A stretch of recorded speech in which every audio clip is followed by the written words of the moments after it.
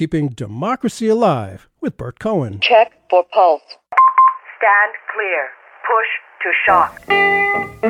So yes, there's a huge gap between public opinion and public policy that people don't feel that they can do very much.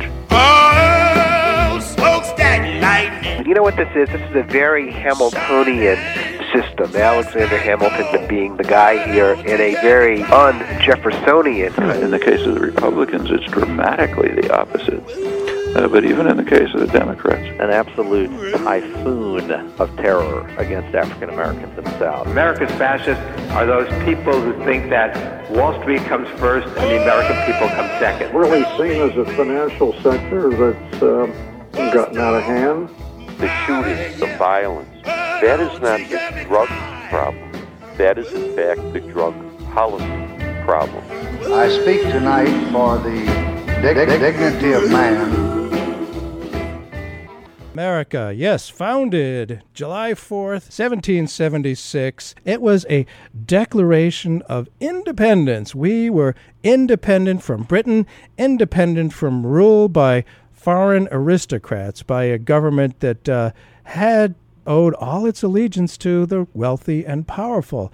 We didn't want that. We wanted a government of, by, and for the people. Well, how true is that? How independent are we? What does independence mean, after all? Today, our guest is Richard Esco. Richard, thank you very much for being with us. Thanks for having me. Richard Esco has written an article about this in the Huffington Post, where he's a regular columnist. He is also an affiliate scholar of the Institute for Ethics and Emerging Technologies. Richard had senior executive positions at several Fortune 500 companies and was CEO of 2 medical management companies before forming Health Knowledge Systems. He also served as senior consultant to the World Bank, the U.S. State Department, USAID, and government and private entities in over 20 foreign countries. And as I said, he's a columnist for the Huffington Post. Well, we just celebrated the 4th of July. What was the nature of independence then? What is it now? Is it the same? Are we missing the boat on what the real nature of independence is? Well, yeah, absolutely. I think the answer to that is yes, that independence, as the founding fathers and unfortunately too few mothers of this country defined it was and is the right to shape your own destiny and to have a level of economic security that guarantees health and happiness, or at least a basic ability to pursue those things. That's independence. And when you think about it, the United States War for Independence, in a way, was a rebellion against the first multinationals.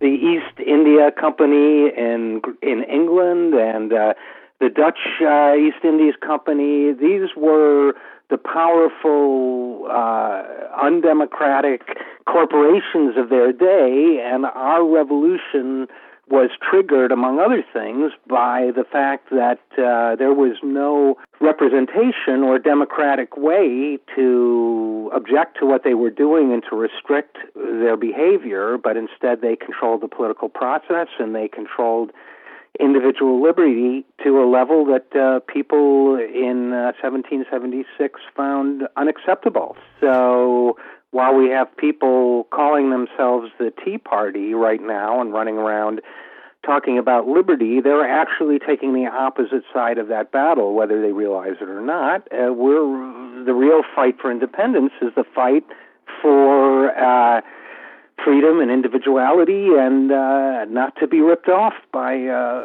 large corporations. And we don't seem to have come maybe not any distance at all. Now, the people of what was then the colonies had some distance between us. There was a physical separation of us versus them, and that certainly made it convenient to rebel.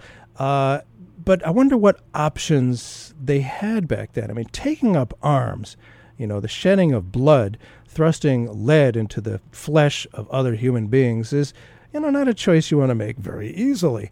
I wonder what other options they had and why people were so upset. I mean, here we are in these currently United States, living with a kind of aristocracy and a government that isn't too dissimilar from the government that was had in 1776 that the Americans rebelled against.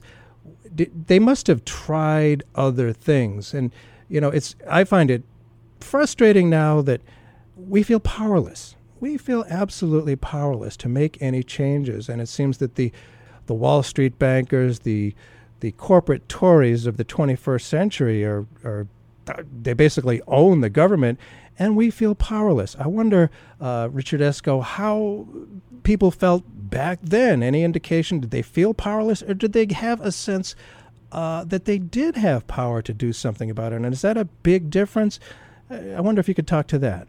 A couple of weeks ago, I was in New York City, where I used to live, and walking around Lower Manhattan, and that morning I'd happened to read the first chapter of Newt Gingrich's book, which, for a historian, certainly, and no doubt intentionally, misstates the history of that time. But he's writing about the Revolutionary War, that the people were united in their rejection of the British oppression. Actually, from what we know, and from what I've read, toward the end, it was about a third of the people supported the revolution, about a third of the people leaned British, and the rest of them, they were just going about their lives. And in a way, for them, yes, first of all, in terms of your first question, yes, they did try boycotts and things of that nature. And in that sense, there's a little bit of parallel with Gandhi and Indian independence. They tried boycotts.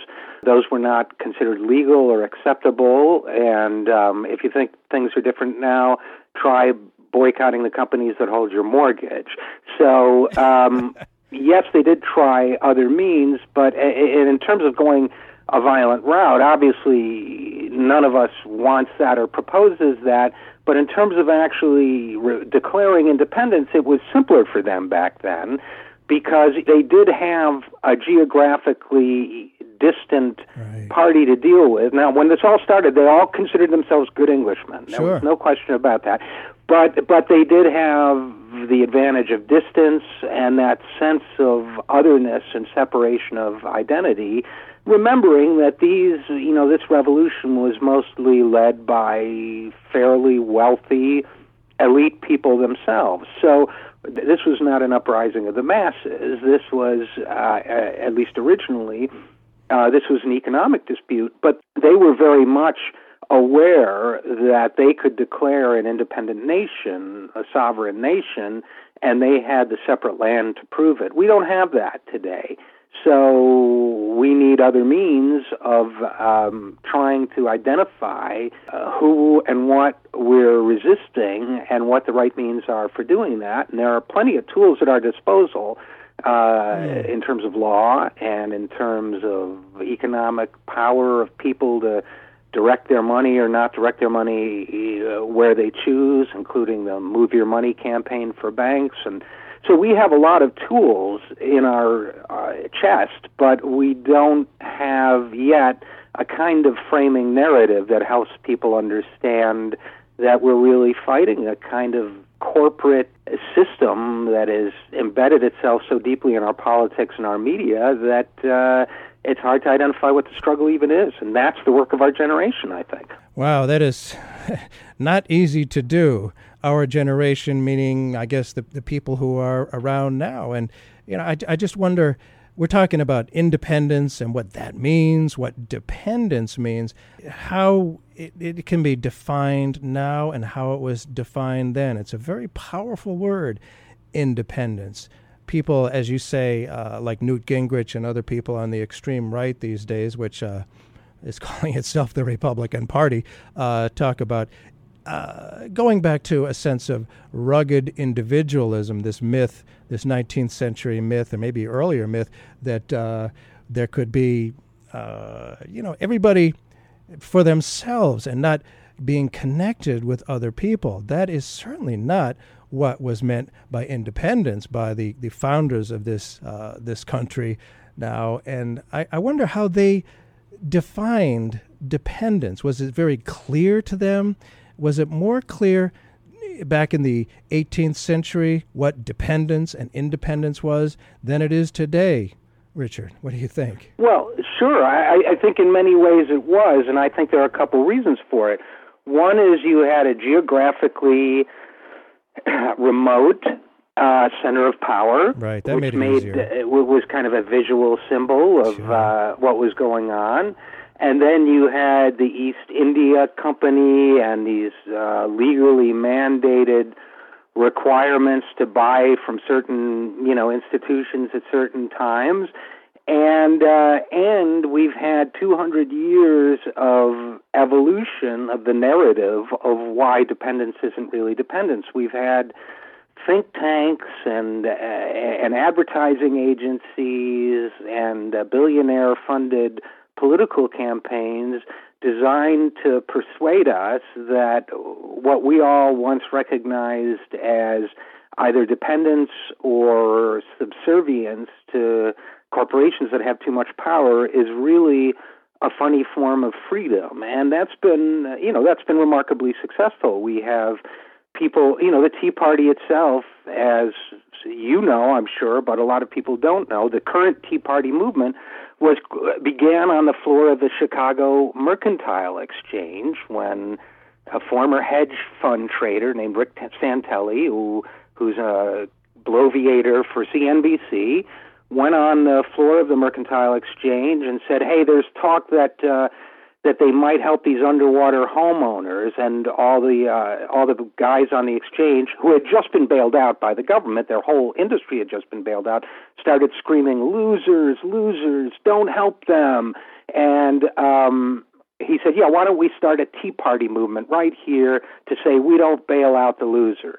And these are bankers and hedge fund people and speculators saying that somebody who bought their house because everybody reassured them it would only go up in value is a loser and should be abandoned, or somebody who's being foreclosed with illegal, fraudulent paperwork is a loser and should be abandoned. That's the origin of what today is being called the Tea Party movement, and that's how effective all this expensive, persuasive technology has been at convincing people that that kind of Orwellian reality where subservience is freedom. Right.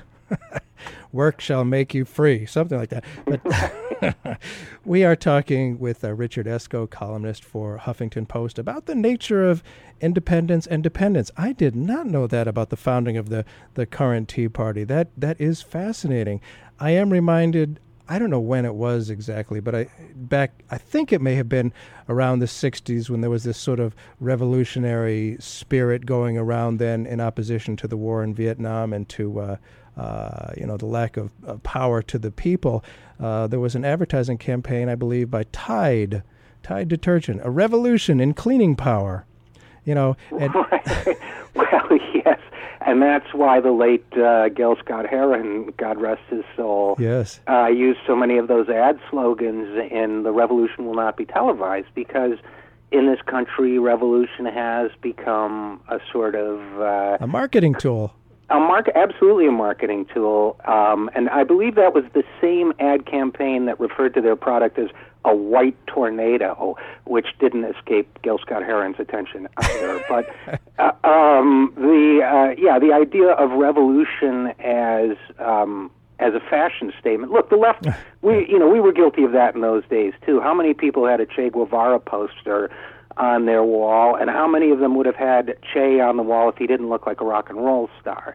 So, the marketing of revolution, now we're seeing its fruits in the right wing, and Michelle Bachmann saying, I want the people of Minnesota armed and dangerous, right. And Sarah Palin saying, don't retreat, reload, right. And all the other violent rhetoric. I was in the gym, and I saw they had Glenn Beck on, and I saw Glenn Beck and Penn Jillette, the comedian, the magician comedian, talking about how they were really revolutionaries who were prepared to march and fight for freedom, and I thought, you two guys are going to have to do a little more working out, maybe some dietary changes before you go into the mountains. But that's the they're glamorizing it, they're marketing it, and unfortunately part of that is the violent rhetoric, and it's being used to market the exact opposite of revolution. It's interesting how the words revolution can be marketed. It's a feeling that people have. People all across these United States are angry. They are angry, but it's a diffuse, undirected anger. And people like Sarah Palin and Michelle Bachmann are very successfully picking up on that. The Democratic Party certainly isn't branding itself in opposition to any power structure and is not channeling any of that anger. And it does seem that the big money power is manipulating the language, and the language is so important. They're talking about revolution and independence. And I wonder, we feel, a lot of people feel like, well, we do have freedom. We do have independence. Look, when we go into a grocery store, look at all those choices we have. We can buy all kinds of cars. We can buy different kinds of washing machines. We have total freedom. People, I think, have translated freedom from what it meant, which included responsibility, that odd notion called citizenship, where it's a responsibility to participate in government. Now freedom and independence seems to be down to consumerism. Do we mistake choices in the supermarket for freedom? Ever since the Second World War, that's been the strategy. And during the presidential campaign in 2008, I went back and read an essay I hadn't read since I was a teenager, Norman Mailer, on JFK, Superman at the Supermarket, which dealt with all of this and talked about the marketing of vibrancy and how if you walk into a supermarket now, it's a temple of cleanliness and light and splendor and choice of products. And a couple things struck me about that and how far we'd come. One is that, most of the supermarkets I go to now are actually kind of depressing and underlit, and, they're just sort of fraying around the edges of this whole consumer empire. But we still believe that, and there are still. I mean, the Ralph's down the street is pretty impressive. But when we could even get into Whole Foods and the kind of marketing of alternative lifestyles too. But what we're really talking about is distraction from the issues at hand, and distraction. I think one of the most brilliant, whether intentionally or not, if I were sitting down 40 years ago and saying, how do we preserve and expand our control over people's lives and the economy, no one could have thought of anything more brilliant than reality TV and celebrity TV shows. And that's why when John Edwards started to do his Two Americas angle in his campaign, I knew it wouldn't work, because everybody who lives in that one America of need and economic insecurity, they're watching TV, and in their minds, in their dreams, they're living in that other America of wealth and celebrity and security. What a brilliant way to keep people from changing the economic reality they deal with by convincing them that they're just a fluke of history away from being the next Snooki or the next, so you want to be a millionaire or America's Top Idol or whatever. What a brilliant way to say, no, your time is coming. Wow, that is interesting, because I had a hard time with the messenger, John Edwards, but the message I thought was a really good one. I've long thought that the populist message, that it is us against them, that we, the people, really don't have the real political power, that it's the wealthy aristocracy, the corporate Tories, it didn't connect. And it's been bothering a lot of people why that message, the Two Americas, which is true, doesn't connect. The fact that there's no class sense here, as there is throughout Europe, people feel like, that's the next me. It's just, as you say, a fluke away from being wealthy. What a brilliant way to keep people from recognizing that they can do something, that they are, economically kind of oppressed, really. And I wonder how was it that much clearer at the time of the 1776 revolution that people were oppressed, that there was an aristocracy running the show? Or was it not so clear? Because frankly, the revolution, the War of Independence, really only took off when the wealthiest people said, hey, we can get more of our share of the loot by separating from Mother England. Would that have happened? Would the War of Independence happen without the wealthiest classes participating in it and making it, kind of shaping it and twisting it much as the corporate media does now? Well, I think that there's a lot of truth to that. I mean, I think the lessons there of the War for Independence, I think there are a couple. One is they were smart about the power of symbolism. The Boston Tea Party, as opposed to the Chicago Mercantile Tea Party, the Boston Tea Party was a brilliant piece of political theater. It really kind of crystallized, we have to buy this tea.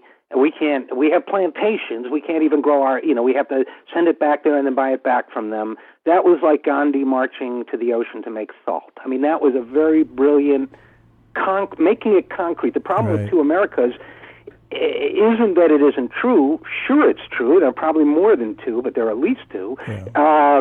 The problem is it's abstract. So the symbolism of the Tea Party, the original Tea Party, is make it concrete.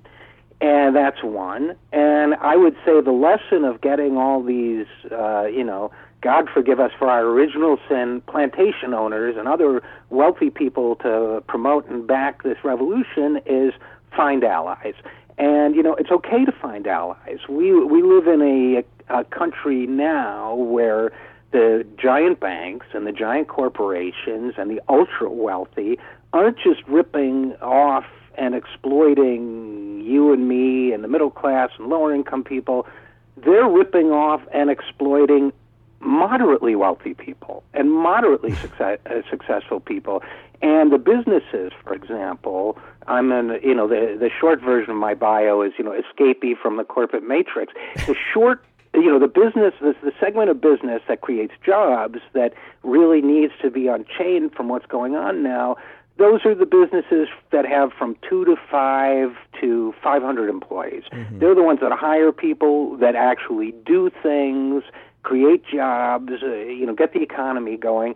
They're being stifled and suppressed by economic policies that favor the banks, and particularly the biggest banks, yes, to the detriment even of community banks. So we have a government and a policy system that's dominated by the mega banks.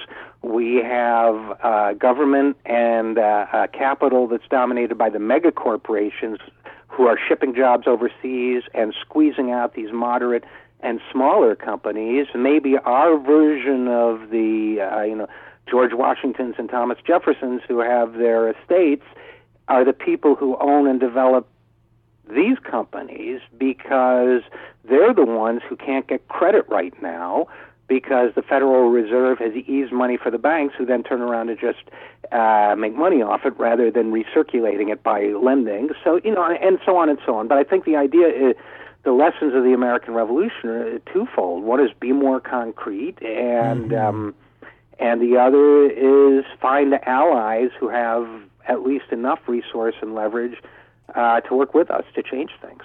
We are talking on the Bert Cohen Show with Richard Eskow, who is a self-described escapee from the corporate world and is also a columnist for the Huffington Post about the nature of independence.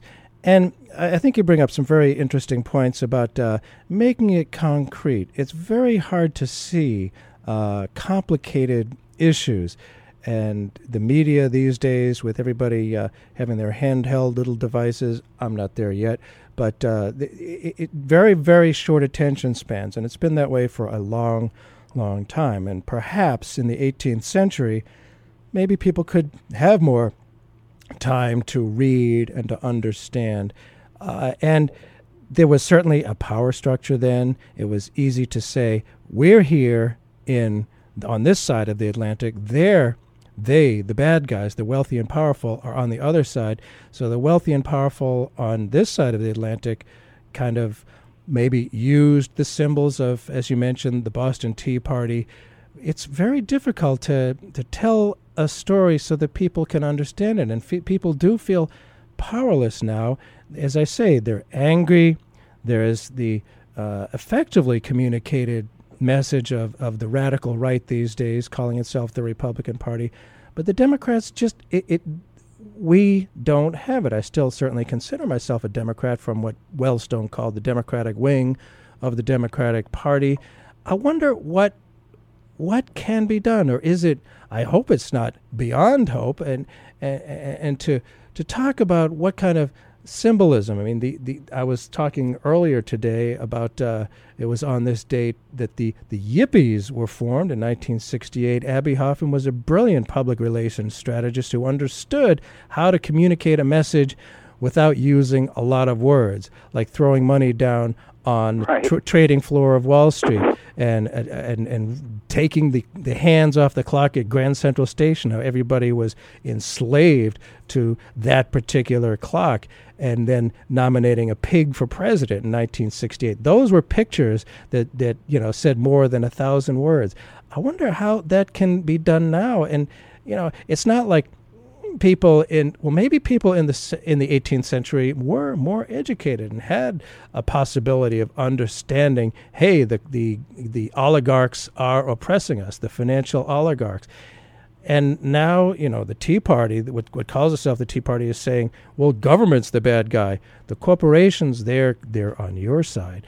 How could are there ways that we could more effectively communicate that, no, it's not the government, they are just the handmaidens of the financial oligarchs of today? I wonder if it can be communicated and if people would know what the heck to do if it were more black and white.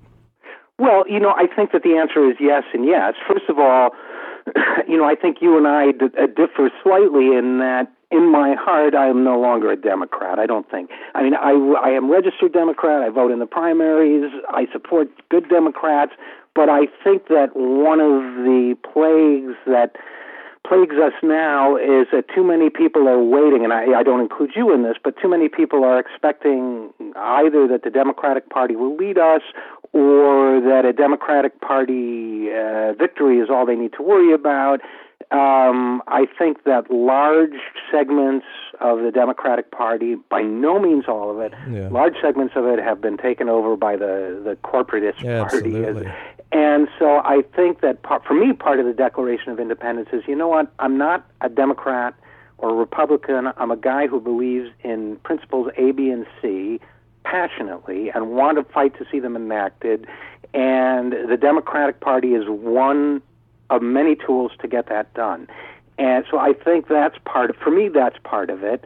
The other is, look, today's Tea Party movement is filling a vacuum, and we knew it was a vacuum. Back in April of 2009, and I'm not, claiming unusual prescience for myself, but in April of 2009, I posted a song that had been written by John Rich, who is part of the country music duo called Big and Rich that have been incredibly popular. And John Rich was also John McCain's campaign troubadour, quote unquote, and wrote a campaign song that was god-awful, called Raising McCain. It was as bad as the title.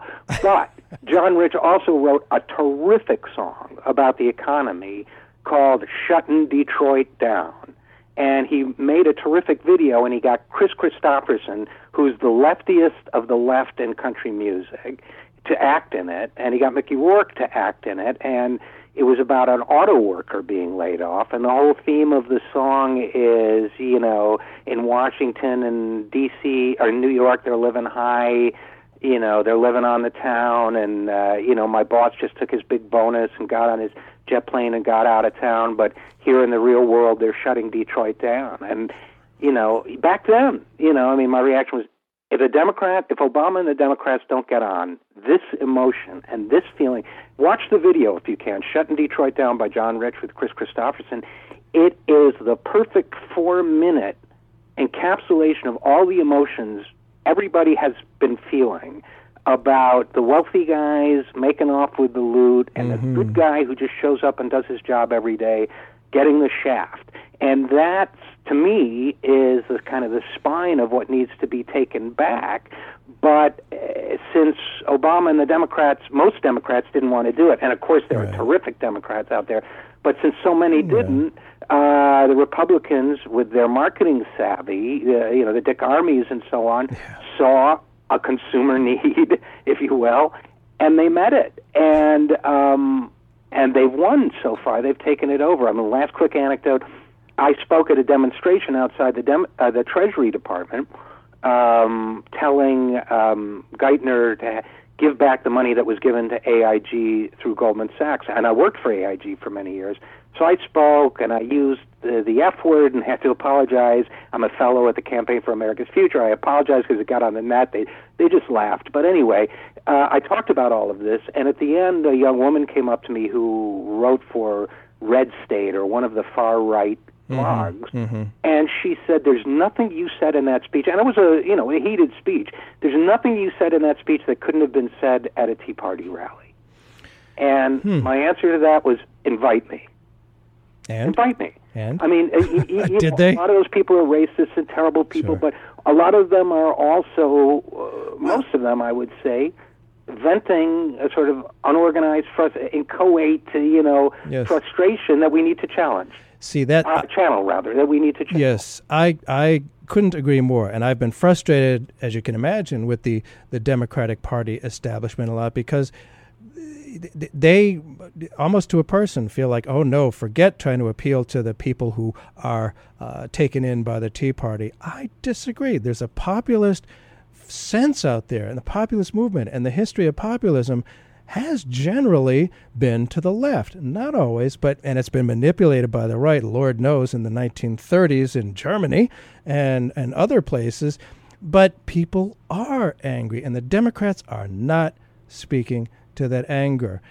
And one thing is the idea of commonality, of a common purpose, something called the common good.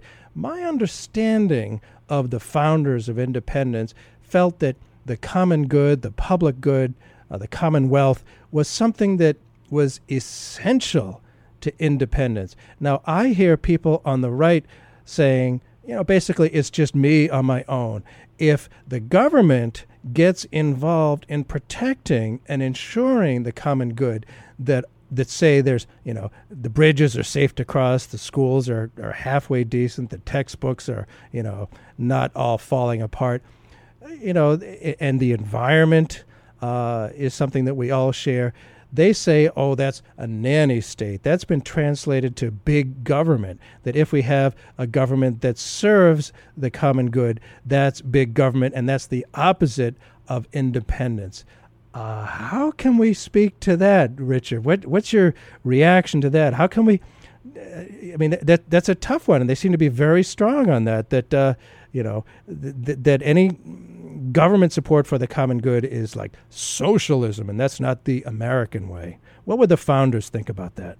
Well, first of all, I think that nannies can be very nice people, but I think that it's totally counter to what the founders had to say about the common good and common purpose, and about bringing the world's downtrodden and oppressed into the United States community of citizens. It's certainly not. There's a big difference between declaring your independence as a people and telling people that they're on their own. The founders declared their independence as a people, and our independence as a people, from Britain and from Britain's corporate tentacles, but they did not declare that each and every member of the American community was therefore on their own. Right. They were very early in the game. They started doing things like creating the earliest health insurance kind of programs for sailors or other people who otherwise wouldn't be able to find a doctor and take care of themselves medically. They were interested in the social good, and the fact that they didn't do more along those lines says more about the fact that it was a long time ago, and people hadn't thought of most of our tools for improving the common good yet. But they believed in collecting taxes. They believed in They believed in spending money. They were for the common good.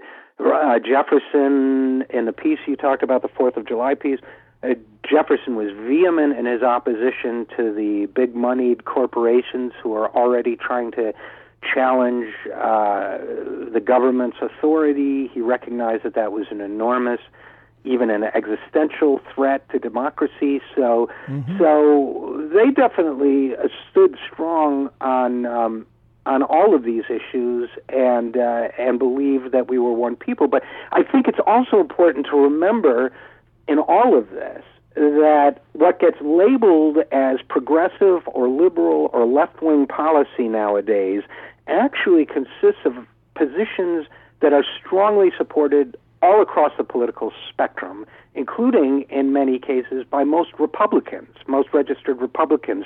For example, we're hearing now about a possible deal to cut Social Security. Yes. To protect, so that wealthy people don't have to pay even the teensiest more in taxes. Well, if you look at the polls, most Republicans are against that. Yes. They don't want Social Security cut, and 76% of Tea Party attendees, Tea Party members, don't want to see Social Security cut to balance the deficit, which we're about to see. And if you go into Washington, anywhere, and say, I'm against cutting Social Security to balance the deficit, people, including reporters for the Washington Post, will say, well, that's the extreme position. That's the extreme left position. No, it isn't. It's the Tea Party position. It's the Republican position. It's the independent position, but it gets labeled that way. New study out yesterday, 80% of voters in swing states, 80% think that the wealthy should be taxed more, and more progressively than any of the Democrats have proposed. They think taxes should start at $150,000 and above, not $1 million, as was proposed in Minnesota, which shut the government down. Now $250,000, as Obama proposed, but then surrendered on. So we're talking about a series of economic positions that are the American position, not the left-wing position, and yet the Democratic Party has failed to articulate the fact that we're speaking for you, Mr. Republican and Ms. Republican. We're speaking for you, Ms. Tea Partier, and come join us, come help us. And by the way, if you want to see these statistics, the Campaign for America's Future has a website called American Majority where you can Google that, and it's all there. But that's the piece that's missing here. This is the majority position.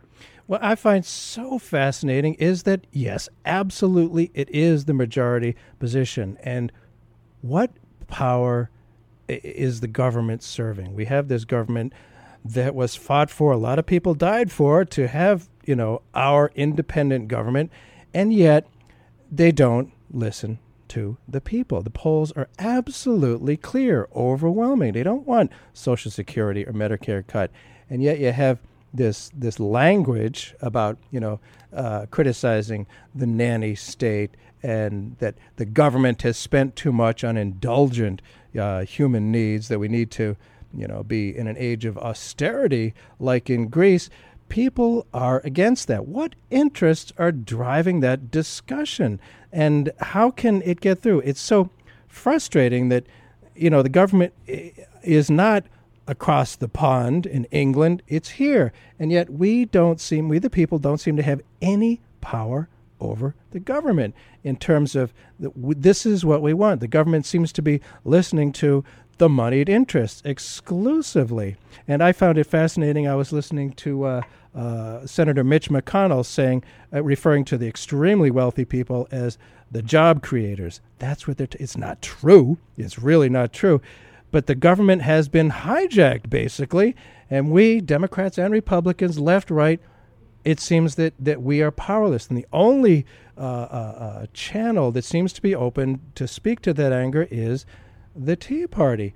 We don't have to be in an age of austerity. I mean, Greece, excuse me, the people there recognize that the burden is falling on the working class far more than it is on the wealthy that caused the problem. I mean, here it wasn't the firefighters and the police and the teachers that caused the spending problems. It's we're bailing out the wealthiest people. How is it that there's so much popular support for what we're talking about, the American position, as you say, Richard, and yet the government just doesn't want to listen to that? 80% of the people feel this way. How can this be changed? What do we need to do? You got any great ideas? Well, I wish I did. I mean, I think there are a couple of things we can't overlook as much as we might want to, and one is the pivotal role that Obama has played in all of this. I mean, I think one of the great tragedies of our time is that someone who was elected out of a yearning for genuine change, and who is so extraordinarily gifted at communicating why change would be needed, has chosen instead to act very much on behalf of a radical compromise, maybe some would say more than compromise, with corporate interests. And to me, frankly, that's tragic in many ways, a tragic loss. And I think that anything we do has to be framed around a recognition that yes, he's a lot better than any Republican alternative would be, but B, he's hurting, not helping this process of articulating what needs to be done. And it's frustrating because I'll watch something like his speech on deficit talks, which began with 10 minutes of brilliance on why government has a legitimate role to play in the lives of the American community, and then we'll pivot to advocating for policies and positions that absolutely undercut the rhetoric he just provided. Yeah. So I think part of it is, whether it's personal proclivity or compromise with corporate power, whatever you think it is, that he's somebody, and his wing of the Democratic Party is a force we need to contend with. And the way to do that, in my mind, is by declaring psychological independence from him and that wing of the party too, and saying one of the primary advantages we have with Obama in the White House versus Mitt Romney is that there are times we can pressure him and back him down. So, for example, it's now been confirmed he was going to announce Social Security cuts in the State of the Union message. People mobilized, flooded the White House with emails and phone calls, and he didn't do it. Mitt Romney would do it anyway. Yeah. So, but I think it's a recognition that when it comes to crystallizing all that we're talking about into a movement and an awareness of what needs to be done, he's not going to help, and in many ways he will hurt. And that wing of the Democratic Party won't help, and in many ways they will hurt. So there has to be another way of saying, independent of the party, this is who we are. The strength of the Tea Party is that they defined today's Tea Party, they've defined themselves as in the Republican Party but not of it, to paraphrase Thoreau or whatever. And so they're able to craft their own image apart from, all those corrupt fat cats and, Jack Abramoff or whomever, Karl Rove. And yet at the same time, they become a great bad cop so that John Boehner can go into a negotiation and say, hey, gee, Mr. President, I'd love to raise taxes, but my Tea Party guys won't let me do that, so taxes got to be off the table. And what the left, which is really the center, the American majority, needs to do is exert that kind of leverage on the Democratic Party and on the president. So the president says, gee, John, I'd love to cut Social Security for you. My people won't let me do it. Such an interesting point. Richard Esco, corporate escapee, columnist for Huffington Post. I am reminded of, and clearly Obama is, he manipulated, this is very frustrating. I could kind of see it at the time, hope, talking about hope. Of course he couldn't possibly live up to the huge national hope that was put in, but it was kind of, an activist hope. But he's got Geithner and all these Wall Street insiders who it almost doesn't matter what party it is. Wall Street has the power. Wall Street keeps the power. I'm reminded of FDR was obviously a great president, probably one of our greatest, I would say. He met with A. Philip Randolph, who was a leader of the Pullman workers, the Pullman porters, a black guy, and he wanted A. Philip Randolph wanted to make some changes and get some decency and equality for the black train workers. And Roosevelt said something like, I can't remember exactly, "I'm with you, I agree with you, I want to do it, now make me do it." And I think that's what you're talking about, that we have Obama, he had the pressure, he felt the pressure. Some Democrats say, no, don't criticize the president, you can't criticize the president. Well, by being on the streets, that's how we make them do it. That's how we make them do it. And a lot of people today seem to define and limit their own political strength, the edge of their political possibility, as a choice between two candidates, candidate A and candidate B, for president in 2012, that's the limit of their ability to participate in making political change. What's your response to that idea, and the idea that taking to the streets really can make a difference, especially with at least theoretically, Democratic president? Well, I think that yes to all the above. I mean, I'll forewarn you that there are those who say that A. Philip Randolph story is apocryphal, but on the deepest level, it's certainly true that even somebody who agrees with you sometimes needs to be forced to do it. That's what the Tea Party is doing, is playing the A. Philip Randolph role for the Republicans. True. Somebody needs to fulfill that role for the Democrats.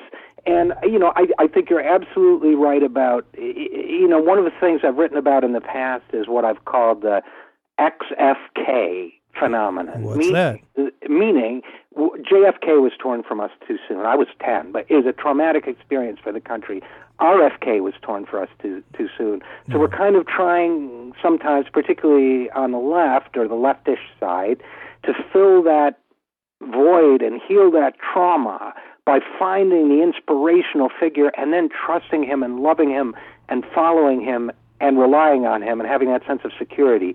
And it's almost like being orphaned and trying to heal that wound, But we've got to declare independence from that, too. That's one of my points for the 4th of July.